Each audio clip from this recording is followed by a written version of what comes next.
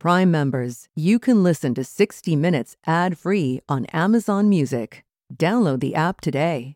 This spring, if you'd rather spend time enjoying your lawn instead of trying to keep it alive, there's good news. TruGreen is the easiest and most affordable way to get a beautiful lawn. All you have to do is water and mow, and they'll do the rest. Weed control, fertilization, aeration, and even some things you might not even think of. They'll do all of it, while you can do literally anything else. With TruGreen, you can have your lawn looking as good as a putting green. That's not hyperbole. TruGreen is the official lawn care treatment provider of the PGA Tour. TruGreen offers a satisfaction guarantee, and they have a verified best price promise, which guarantees you the lowest price with no compromise on quality. You do you. Let TruGreen do your lawn care. Visit TruGreen.com to get the best lawn at the best price with the best people guaranteed.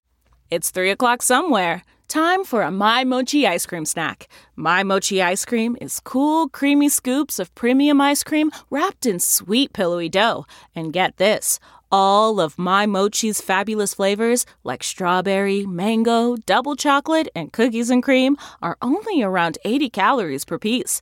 Talk about a guilt-free, indulgent experience. Each box of My Mochi ice cream has 6 perfectly portioned, gluten-free mochis that are great for grab and go. So feel good while curbing your afternoon cravings, or the midnight munchies. Yeah, you know who you are, with the joyfully chill sensation of My Mochi ice cream. Find My Mochi ice cream at Target or visit MyMochi.com to locate a grocery store near you.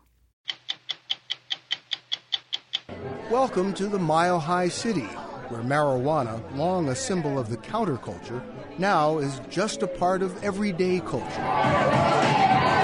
It's a Thursday night in downtown Denver, and we were invited to a marijuana food and wine pairing catering to young professionals. You might expect to see the band toking up, but here, everybody is. Denver is the epicenter of a marijuana industry that's now in full bloom. This is not somebody's backyard. This is industrial agriculture. Absolutely. Superstorm Sandy killed 117 people and caused more than $60 billion worth of damage in 2012.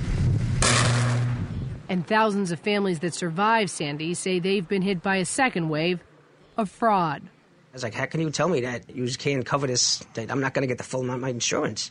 I said, you got my payments every month. Tonight, an investigation into why so many families didn't get the help they deserved and what's being done about it. So we're going to make it right? Very few actors have ever had a year like the one Bradley Cooper is having. Bradley, hi. Mr. Cooper. In Hollywood, there was all the hoopla for his 3rd Oscar nomination in as many years for his performance in American Sniper. Yeah, she's got a grenade. She's got an RKG Russian grenade. Across the continent, in New York, he was the toast of Broadway in The Elephant Man, where his life is a little simpler. No paparazzi? People don't bug you? No, they get me on the way from where I live to the subway station, but for some reason they don't want to spend the $2.50 and ride the subway with me. So I lose them in the subway. I'm Steve Croft. I'm Leslie Stahl. I'm Morley Safer. I'm Bill Whitaker. I'm Sharon Alfonsi. I'm Scott Pelley. Those stories tonight on 60 Minutes. These days, you can get practically everything on demand, like this podcast. Listen whenever you want, when it's convenient for you. So why are you still going to the post office and dealing with their limited hours when you can get postage on demand with Stamps.com? Anything you can do at the post office, you can do right from your desk with Stamps.com. Buy and print official U.S. postage for any letter or package using your own computer and printer. And unlike the post office, Stamps.com never closes, so you can get postage whenever you need it, 24/7. Plus, you'll even get special postage discounts with Stamps.com you can't get at the post office. Right now, use the promo code 60 Minutes for this special offer. A no-risk trial, plus a $110 bonus offer that includes a digital scale and up to $55 free postage. Don't wait. Go to Stamps.com, and before you do anything else, click on the microphone at the top of the homepage and type in 60 Minutes. That's Stamps.com, and be sure to enter the promo code 60 Minutes. Visit Colorado these days, and you can smell change in the air. It's the scent of legal marijuana for recreational use. If you're a resident, 21 or older, you can walk into a state-licensed store and buy up to an ounce of pot. Tourists are limited to a quarter ounce. Colorado has allowed medical marijuana since 2001, but in 2012, voters amended the state constitution to allow recreational pot and gave the government 1 year to make it work. Colorado's governor calls it the most ambitious social experiment of the 21st century. 3 other states also have approved recreational sales, but as we first reported in January, none has gone further or faster into the legal retail weed business than Colorado. We wanted to know how the experiment is going, so we headed to Denver, the epicenter of a marijuana industry that's now in full bloom. Welcome to the Mile High City, where marijuana, long a symbol of the counterculture, now is just a part of everyday culture. It's a Thursday night in downtown Denver, and we were invited to a marijuana food and wine pairing catering to young professionals. You might expect to see the band toking up, but here, everybody is. The food is sprinkled with marijuana, the wine infused with a strain called Killer Queen. Bud tender Leo Denave selected it for the evening. Because of the mellowness of the strain, there isn't any kind of anxiety attached to it. So that's why we have such a crowd of happy and fantastic people. And what we're doing there with that machine is it creates smoke that is cooled to minus 10 degrees. And that smoke is then blown into this glass. And that allows the wine to open up and really bring in the fruit-forward qualities of it. Those who might remember pot from the 70s, the marijuana grown and sold in Colorado today is up to 10 times stronger. There's a healthy appetite for the Rocky Mountain High and no shortage of stores to supply the demand. There's the Corner Store in Denver. $173 even. A high-end boutique in Aspen, right around the corner from Prada and Gucci. Colorado has licensed more than 300 recreational dispensaries, ringing up $303 million in sales last year, $52 million in tax revenue. This is a lot of pot. This is industrial scale. How many rooms like this do you have? When we're fully finished with our construction, we'll have 12 like this. Meg Sanders is a new breed of cannabis CEO, driven to push marijuana into the mainstream. A suburban mother of 2, she left a private equity firm to run Mindful, a chain of 4 retail stores that sells recreational and medicinal pot. All of this is legal. That's just mind-blowing. It is. Meg, did you ever think you would be here doing this? No, never in a million years. I was working in a small financial office, and it just wasn't a lot of upward growth. And what better opportunity than to jump into a fledgling industry, something that we'll never see again in our lifetime. Her 44,000 square foot marijuana factory is cutting edge. Automated water and nutrient systems feed the plants. Lighting mimics the seasons so plants can be harvested year-round. All this in a warehouse right across the street from a Denver police station. 60 Mindful employees cultivate, trim, and package up to 500 pounds of marijuana every month. This is not somebody's backyard. This is not some stoner's basement. This is a big business. This is industrial agriculture. Absolutely. Commercial grow right here. All of this still is illegal at the federal level. The Justice Department is watching closely. The feds say they won't intervene as long as Colorado's recreational pot doesn't fall into the hands of kids or criminals or cross state lines. With marijuana's growing acceptance in Colorado, Sanders says she's comfortable as a cannabis capitalist. I have a massive engineering feat for you. Her 24-year-old son, Elijah, works with her at Mindful. She says parents at her daughter's middle school seem more curious than critical of her business. Do you have any concerns that your job is sending the wrong signal to your 13-year-old daughter? I'm not concerned about that. At all? I'm not. This isn't carte blanche oh, because I work here, everybody should have access to it, and that includes her. We have very good conversations about it. She knows. She knows. I mean, you say you're a business person. I think some parents would look at this and say, she's just peddling drugs. I can tell you that the drug dealer, illegal drug dealer on the corner in any state in this nation isn't carding, isn't checking your ID, isn't making sure you have a medical marijuana card or you're over 21.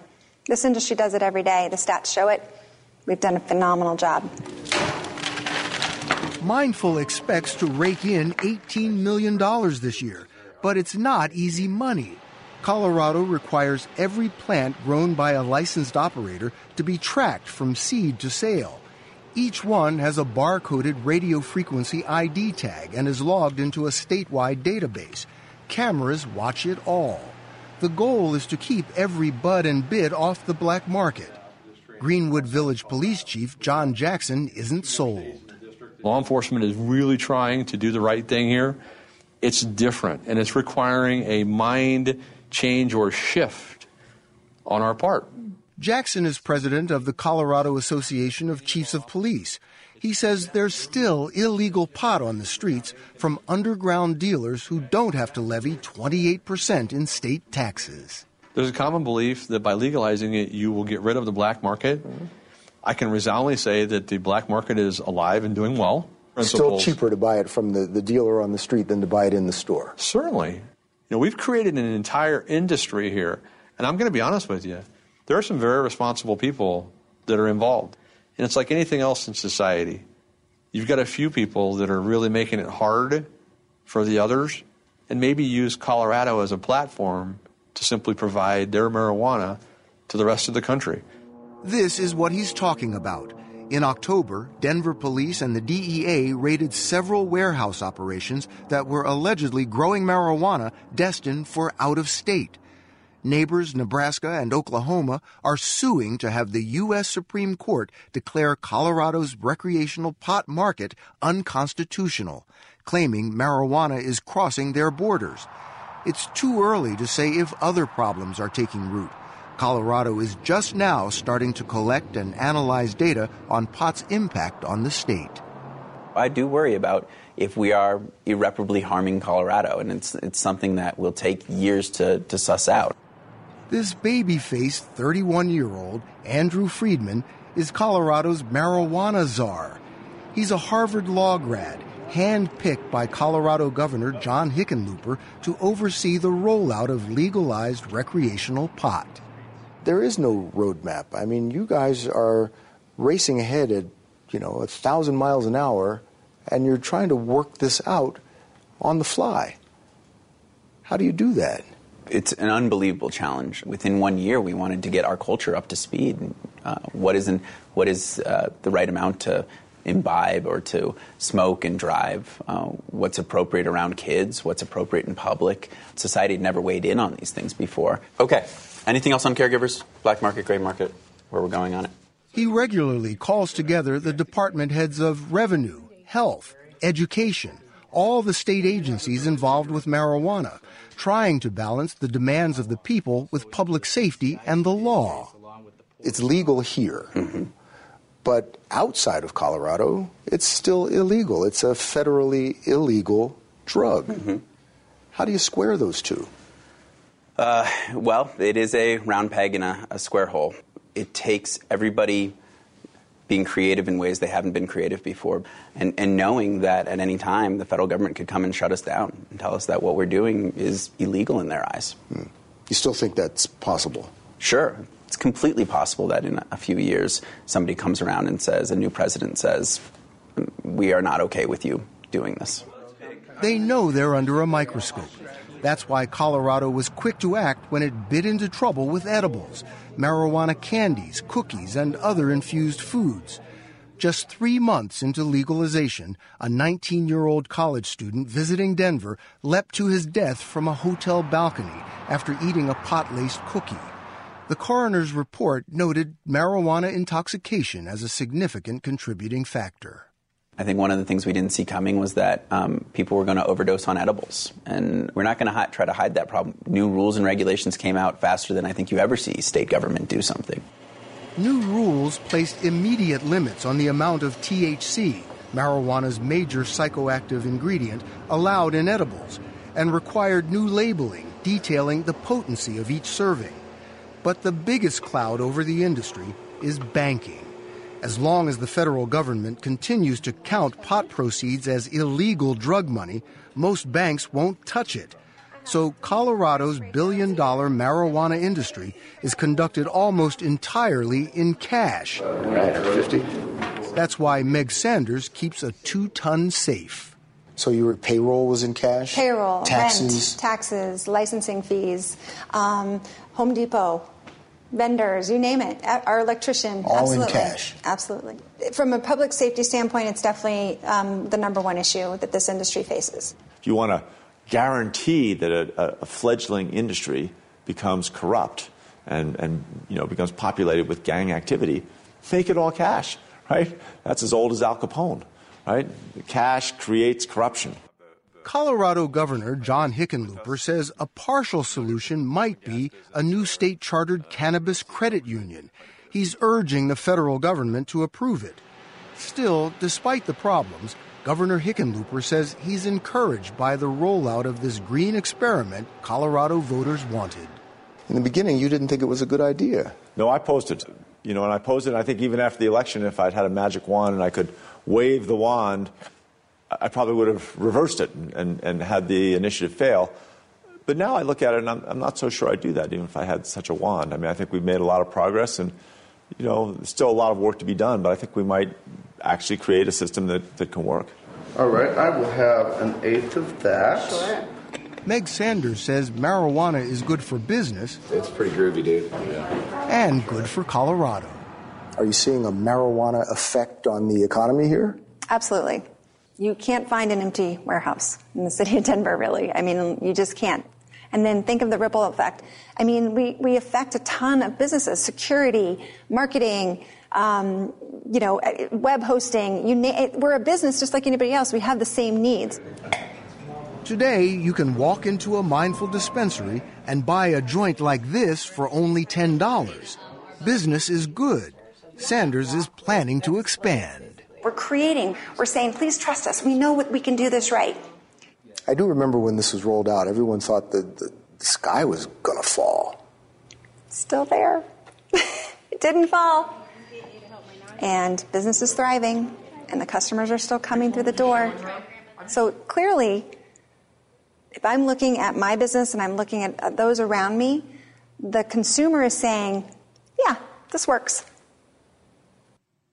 Since our story first aired, at least 3 more lawsuits have been filed in federal court to stop Colorado's recreational sales. But the market continues to grow. The latest figures show consumers bought $43 million worth of recreational pot in March, a new monthly high. Meet Joel and Lisa Schneider of Bud and Breakfast at 60minutesovertime.com. Sponsored by Pfizer. Welcome to Play It, a new podcast network featuring radio and TV personalities talking business, sports, tech, entertainment, and more. Play it at play.it. When Hurricane Sandy made its way towards the East Coast in the fall of 2012, residents knew it could be devastating. What they didn't expect was just how bad Sandy turned out to be. 117 deaths and damage estimated at more than $60 billion, second only to Katrina. More than 2.5 years later, Sandy victims have been hit by something else they didn't expect, the storm after the storm. As we first reported in March, many people say they have been cheated out of their insurance claims. Thousands of claims have still not been resolved, and there is evidence that many homeowners were victims of what appears to be wide-scale fraud, where original damage reports were later changed to make it look like the damage wasn't as bad. Making matters worse, appeals to the federal agency in charge of all of this, FEMA, went nowhere. Hurricane Sandy damaged or destroyed hundreds of thousands of homes and rearranged neighborhoods. Long Beach, New York was one of them. This was Bob Cable's house the next day, the yellow one, with a sand dune blocking his front door. The Beaches decided that they didn't want to be there anymore, and they came to pay a visit, and that's what happened. And we got back to the house, and we were devastated. What was that like to walk into your house for the first time? Everything that you worked so hard in your life to get is now gone. But you had flood insurance. Mm-hmm. You'd paid for every month. Absolutely. Did you think you were okay? Sure. I mean, that's what you pay insurance for. The city condemned Cable's home, saying it was damaged beyond repair. The house had been knocked off its foundation. His insurance company, Wright Flood, sent an engineer to inspect the damage. 3 weeks later, the Cables couldn't have been more surprised. I get the engineering report that there's no structural damage to the house. So I'm going like, what do you mean there's no structural damage? The house is not what it was before. The insurance company agreed to send someone back out to the house. Surprisingly, it was the same engineer, George Hernamar, who worked for a company called U.S. Forensic. I said, George, how could you write a report like that? He goes, it's not my report. I said, what do you mean it's not your report? He says, wait here.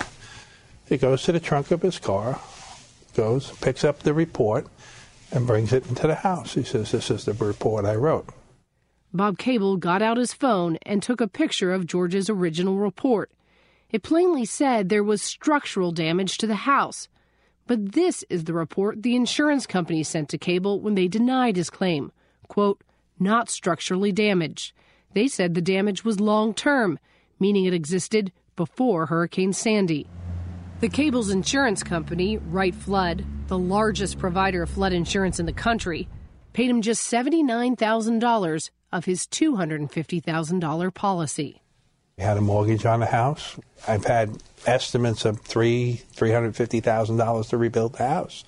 What am I going to do? Bob Cable's house was torn down after he sold it for a loss, and he believes it was because of a falsified engineering report. The photo Cable took was solid proof for many other Sandy victims who were struggling with similar situations. How many houses do you see that are empty? On this block, probably half of them. The Cables pleaded to a vice president at their insurance company and passed on their evidence. But the company denied full payment, arguing subsequent reports supported them. With frustration as high as the watermarks in their home, the Cables filed a lawsuit. That suit drew the attention of a Texas trial lawyer who had never been to Long Beach but got on his plane in a hurry. Steve Mostyn has won billions fighting insurance companies, and when he heard about Bob Cable's case, he says he had a gut feeling the Cable family wasn't alone. Sure enough, he says his Houston office is now flooded with paperwork from victims of the superstorm. There's been a systematic fraud on the policyholders who filed flood claims from Sandy. What's the fraud? The fraud is taking engineers' reports and changing them from saying there was structural damage to saying there's no structural damage, or giving the engineers a form to fill out that already has the conclusion of no structural damage. Why would anyone do that? Save money. The biggest ticket item inside a claim for a flood claim is the structural damage, and so when they don't pay for structural damage, they save hundreds of thousands of dollars on each claim. Of the thousands of cases lawyer Steve Mostyn says he's found, electrician John Miro and his wife Gales is the most revealing. Their house is in East Rockaway, New York. What was this street like in the day after Sandy when he came in? It was like 6 foot high water in the street. Well, the day after was like Armageddon. It was. The Miro's house had to be torn down after the storm. Their insurance company paid them just $80,000, and now they're buried in debt after rebuilding their home. I was like, how can you tell me that this isn't, that you can't cover this, that I'm not going to get the full amount of my insurance? I said, you got my payments every month. I said, now it's time for you to pay, and is what you're going to tell me? It was 2 years later that the Miros felt a second wave hit them, when the engineer who assessed their home after the storm called them out of the blue. The engineer sent his report in to the insurance company saying that the house was damaged due to flood. The structural damage is caused by the flood, and from what I understand, the insurance company changed his words without him knowing. This is Andrew Brom, the engineer who could no longer stay silent. Brom told us not only were changes made to his engineering reports, but he was asked to cover it up. He showed us the original report he'd written about the damage to John and Gail Miro's house. We assess in the conclusions hydrodynamic forces, hydrostatic forces due to the flood caused the cracking and shifting throughout the foundation. So you're saying the flood caused this damage? Correct. And then in the revised or the altered report, it says settlement due to consolidation of soil caused the foundation wall to crack. That's not what I wrote. It's completely altered. Brom inspected more than 180 homes after Sandy, working for a company called High Rise Engineering. After he discovered the changes made to the report he wrote about the Miro's home, he went back to check all the copies of his original reports against the final copies that the homeowners received.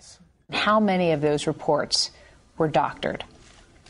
At least 175 of them, or approximately 96% is the number that I calculated. 175 of your reports were doctored? Correct. They were altered. And the ones that weren't changed?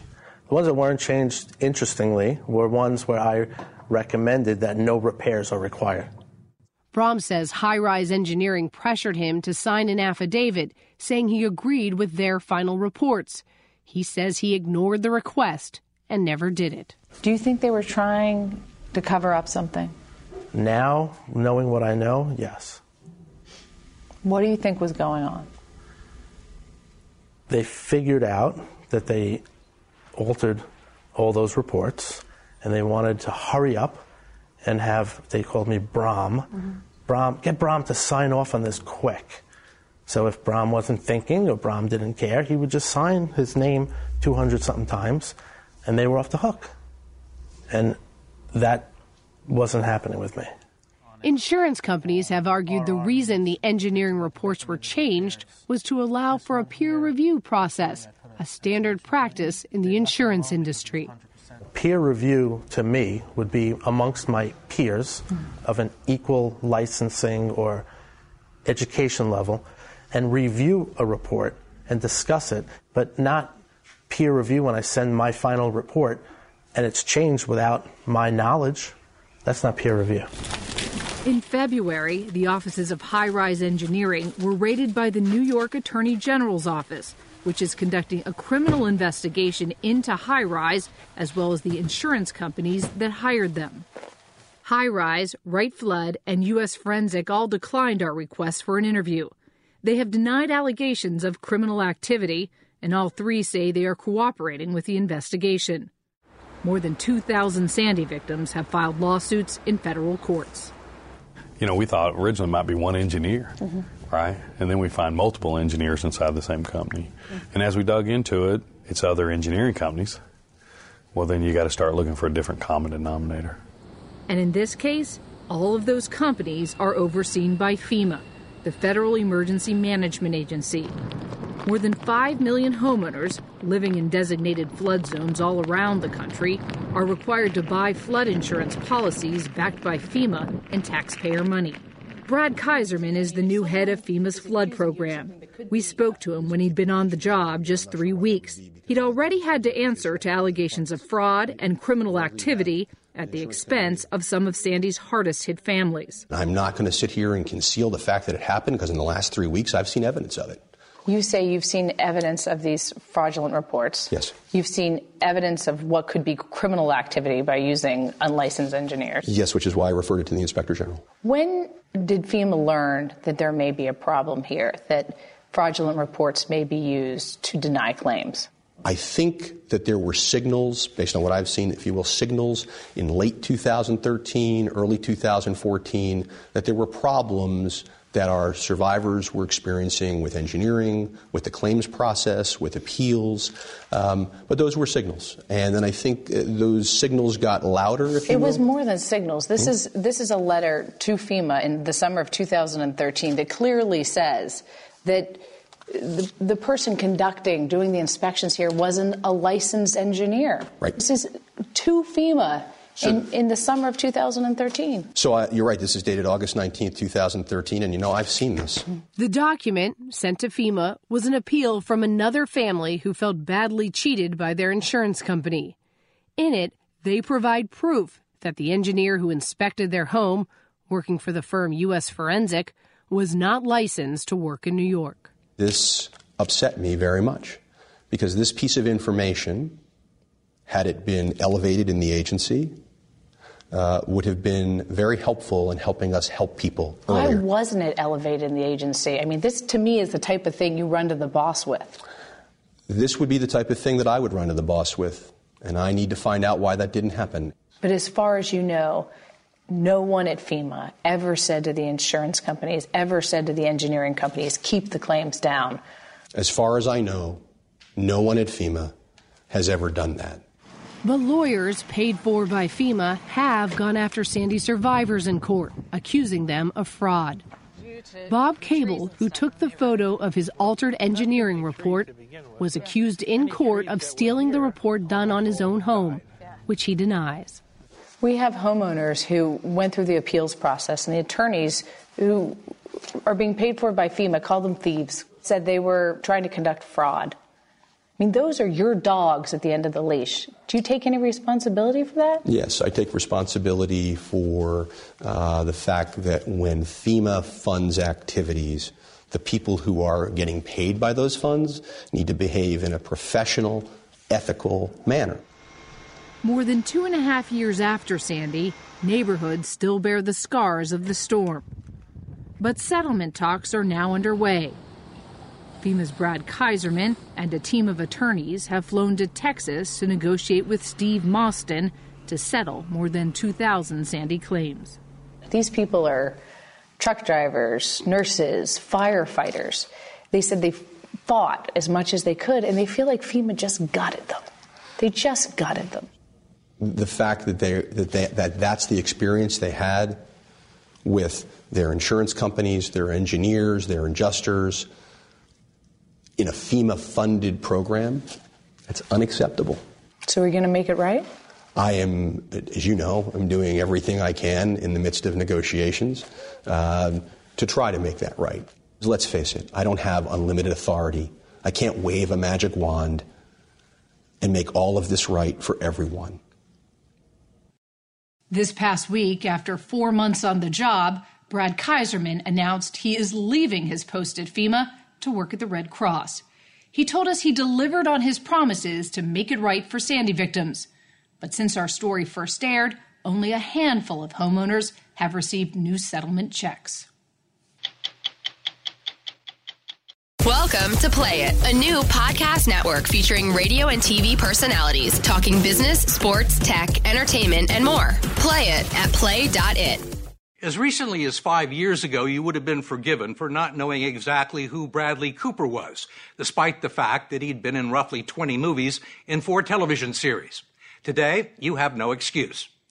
As we first reported in February, he had quite a year, winning acclaim for 2 roles that couldn't be more different. One on stage, portraying a sensitive soul with a horrible affliction. He's up for Best Actor for that role at tonight's Tony Awards. And the other on film, as a stoic, solitary Navy SEAL in Clint Eastwood's American Sniper, which earned Cooper his 3rd Academy Award nomination in as many years, something only 10 male actors have ever done before. It puts him on a list with names like Marlon Brando, Jack Nicholson, Spencer Tracy, and Gregory Peck, and announces his arrival not just as a major movie star, but as a committed, talented, and versatile actor. A friend of yours said, I think there's part of Bradley that doesn't quite believe this has happened to him. Well, believe it in as much as I believe him sitting here talking to you. But the thrill's still there. Don't get me wrong. The thrill is still massive. You know, I mean, I wake up very happy every day, I'll tell you that. Mr. Cooper! Mr. Cooper! Where Bradley Cooper was waking up was much more problematic. For weeks, he parachuted into L.A. for 24-hour binges of the obligatory pre-Oscar hoopla, this year for American Sniper, which we'll get to later. The rest of the week, he woke up 2,700 miles away in New York. That's him with a backpack, the toast of Broadway, locked into 1, sometimes 2 performances a day of The Elephant Man. You know, I always sort of talk about, to myself at least, or to my friends, about wanting to just keep life very simple. I've found it most simple here in New York. You know, it's basically, I have, in a way, a 9-to-5 job. You know, I do 8 shows a week. I live in New York City. I get to walk everywhere, and just be one of the people of the city, and it's actually wonderful. You can move around all right? Oh, yeah. I mean, there's nobody with me. I just came here, I do everything on my own, so it's great. No paparazzi? People don't bug you? No, they get me on the way from where I live to the subway station, but for some reason they don't want to spend the $2.50 and ride the subway with me. So I lose them in the subway. The Elephant Man has been a huge success, smashing attendance records and winning Cooper excellent reviews from Broadway's toughest critics for a role that's been part of his consciousness for decades. At age 12, he decided he wanted to be an actor after watching the movie version. It tells the story of John Merrick, a horribly deformed British man with a saintly soul who's rescued from a 19th century freak show and given sanctuary at a London hospital. 28 years later, Cooper has produced, cast, and arranged the financing for the current Broadway production. You play John Merrick. Yeah. Without any makeup, without any prosthesis. Mm-hmm. Just you, Bradley Cooper. Yeah. And you have to convince the audience that you're him. Yeah. How do you do that? By believing I'm him. That's how I do it. If I'm acting like I'm him or I don't quite make that leap of faith, there's absolutely no way you're going to believe it. I had to do a tremendous amount of work to get to a place where I do believe I'm him. Part of the work was 20 years of research, and part of it a performance unlike he's ever given. The transformation from Cooper to Merrick is shared by the audience in one of the early scenes. As the doctor is speaking to the Pathological Society, which actually is the audience of the play, and you see an actual photograph of Joseph Merrick, he is then describing all of his afflictions. From the upper jaw, there projected another mass of bone. And then I then interpret each one in a physical manner. The right hand was large and clumsy, thin, or paddle rather than a hand. Almost mimicry, almost like a mime. To add a further burden to his trouble, the wretched man, when a boy, developed hip disease, which left him permanently lame, so that he could only walk with a stick. And once he's finished with that presentation, I'm fully physically transformed, but the soul hasn't been injected yet. He brings the cane over, steps away, and then says, "Please." Please. And that's the first time you hear Merrick alive. That is the moment where the transformation occurs. And if I don't make that leap at that moment, the rest of the play is not going to work. But it has through 111 performances, each one ending with a standing ovation and hundreds of people outside the stage door behind police barricades waiting for Cooper's autograph or a picture. Bradley, look this way quickly, please. Or a chance to touch someone People magazine had once declared the sexiest man alive. Oh my God, Bradley. Hi. But it's a moniker that belies his intelligence and talents. He's an excellent cook, speaks fluent French, and after graduating with honors from Georgetown University with a major in English, he borrowed $70,000 to get a master's degree from the Actors Studio. How you doing, Mr. De Niro? My name is Bradley Cooper. My question is regarding awakenings. You need a light? But Bradley Cooper was never a struggling young actor. He was making out with Carrie Bradshaw on Sex and the City while he was still at grad school. A year later, he had a TV series, Alias, alongside Jennifer Garner, and promptly paid off that college loan. But he was not an overnight sensation either. You may remember him as the obnoxious fiancé who made a big hit in The Wedding Crashers. Big tree fall hard, right? How many fingers I got up? Come on, Pepe, how many fingers I got up? Come on, you know I drive great when I'm drunk. But it took him 4 more years and a road trip to Vegas for a bachelor party to make him a movie star. The Hangover grossed nearly $500 million worldwide. We lost Doug. What are you saying, Phil? We're getting married in 5 hours. Yeah. That's not going to happen. Really, things started to change, I guess, with Hangover. Mm-hmm. I mean, that was huge. Massive. Oh, yeah. Massive movie. Yeah. Anytime you're part of a movie that makes that much money in the box office, it's going to provide opportunities for other studios to take chances with you, just on a very mathematical level. That is the way it works. I mean, everybody has a number next to them about what their value is. And when you're casting a movie, any producer will tell you every actor has a certain amount of currency that an investor will allow them to make so that you can get your movie made. You had a perfectly good career. You would play generally either leading men or main supporting actors. And nobody during that time said, Bradley Cooper's really a great actor. And now you've got 3 Academy Award nominations. How did that happen? Opportunity. People believing in me. I mean, people that have power willing to take a chance. That's everything. You got to walk through the door and show them why you should be in the room. But, the door's got to, be open for you to walk through it. And one of those opportunities was Silver Linings Playbook. Absolutely. In this quirky romantic comedy, Cooper played a bipolar teacher who is discharged from a psych ward, intent on reconciling with his ex-wife, only to meet Jennifer Lawrence, who's just as mixed up as he is. I was on Xanax and Effexor, but I agree I wasn't as sharp, so I stopped. You ever take Klonopin? Klonopin, yeah. Right? Jesus. Is it what? Yeah. It landed Cooper his first Oscar nomination. I'm Federal Agent Richard Damaso. The next year, he was nominated again in a supporting role for his portrayal of whacked-out FBI agent Richie Damaso in American Hustle. I have a warrant for... Sorry, do I have the wrong office? This 701? Both films were written and directed by David O. Russell, the first to realize Cooper's potential. Why do you think he cast you?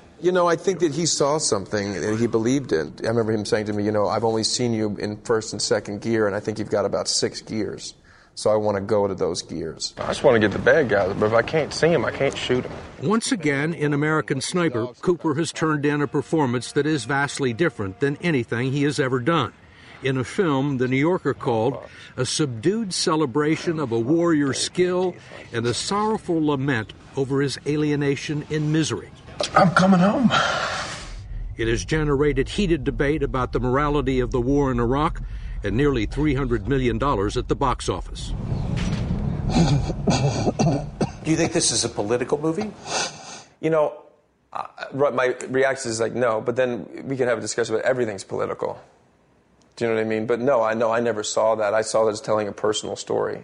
It's the story of Chris Kyle, a Navy SEAL sniper who survived 4 tours in Iraq with 160 confirmed kills, protecting the backs of U.S. Marines in places like Fallujah and Sadr City. And it's about the toll it took on him and his family. Most challenging role you've ever had? Oh, without question. And for nothing else other than, Steve, that he was a real human being. It's like you just work hard, do all the work, and then hopefully you just pray that it just starts to happen. So that when you walk on that set that first day, he's there. To make it happen, Cooper decided he needed to put on 40 pounds of muscle to capture Kyle's enormous physical presence and calm demeanor.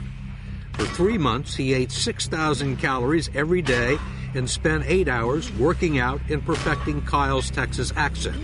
The weekends were spent on sniper training with former SEALs.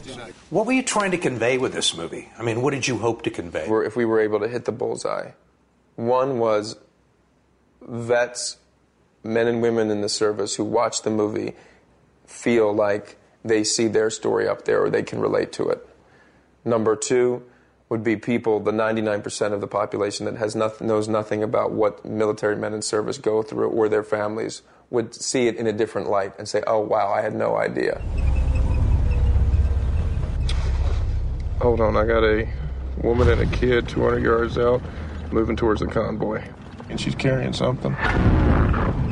Yeah, she's got a grenade. She's got an RKG Russian grenade. She's saying to the kid, you got eyes on this? Can you confirm? Negative.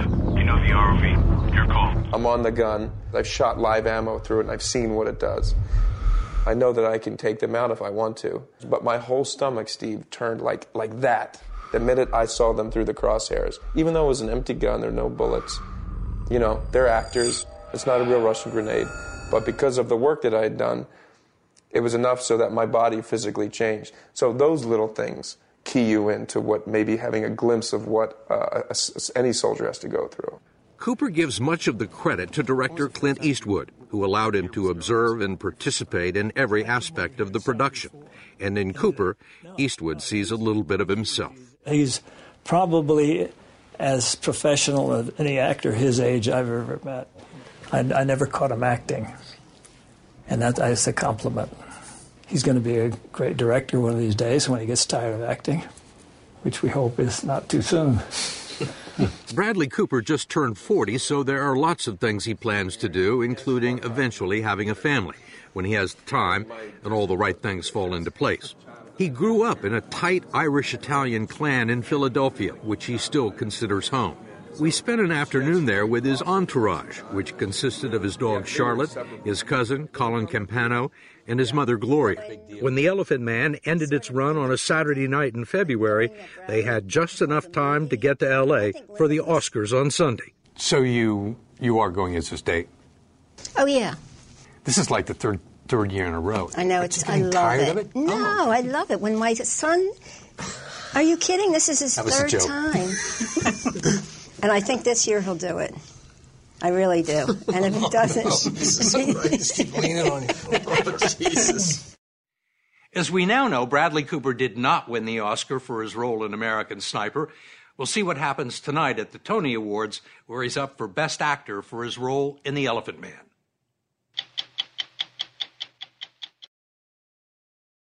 I'm Bill Whitaker. We'll be back next week with another edition of 60 Minutes. If you like 60 Minutes, you can listen early and ad-free right now by joining Wondery Plus in the Wondery app or on Apple Podcasts. Prime members can listen ad-free on Amazon Music. Before you go, tell us about yourself by filling out a short survey at Wondery.com/survey. A story of betrayal you would struggle to believe if it wasn't true. Listen to Blood is Thicker, the Hargan family killings, early and ad-free on Wondery Plus. Don't miss true crime anytime you want, anywhere you go with the 48 Hours podcast. Real crimes. Like a John Grisham novel come to life. Real lives. He pointed a gun to me and said, "This is the day you die." And he shot me. Real justice. There's some questions that have to be asked and need to be answered. I'm an innocent man, and I hope the whole world can see it now. Catch the latest episodes of 48 Hours wherever you get your podcasts.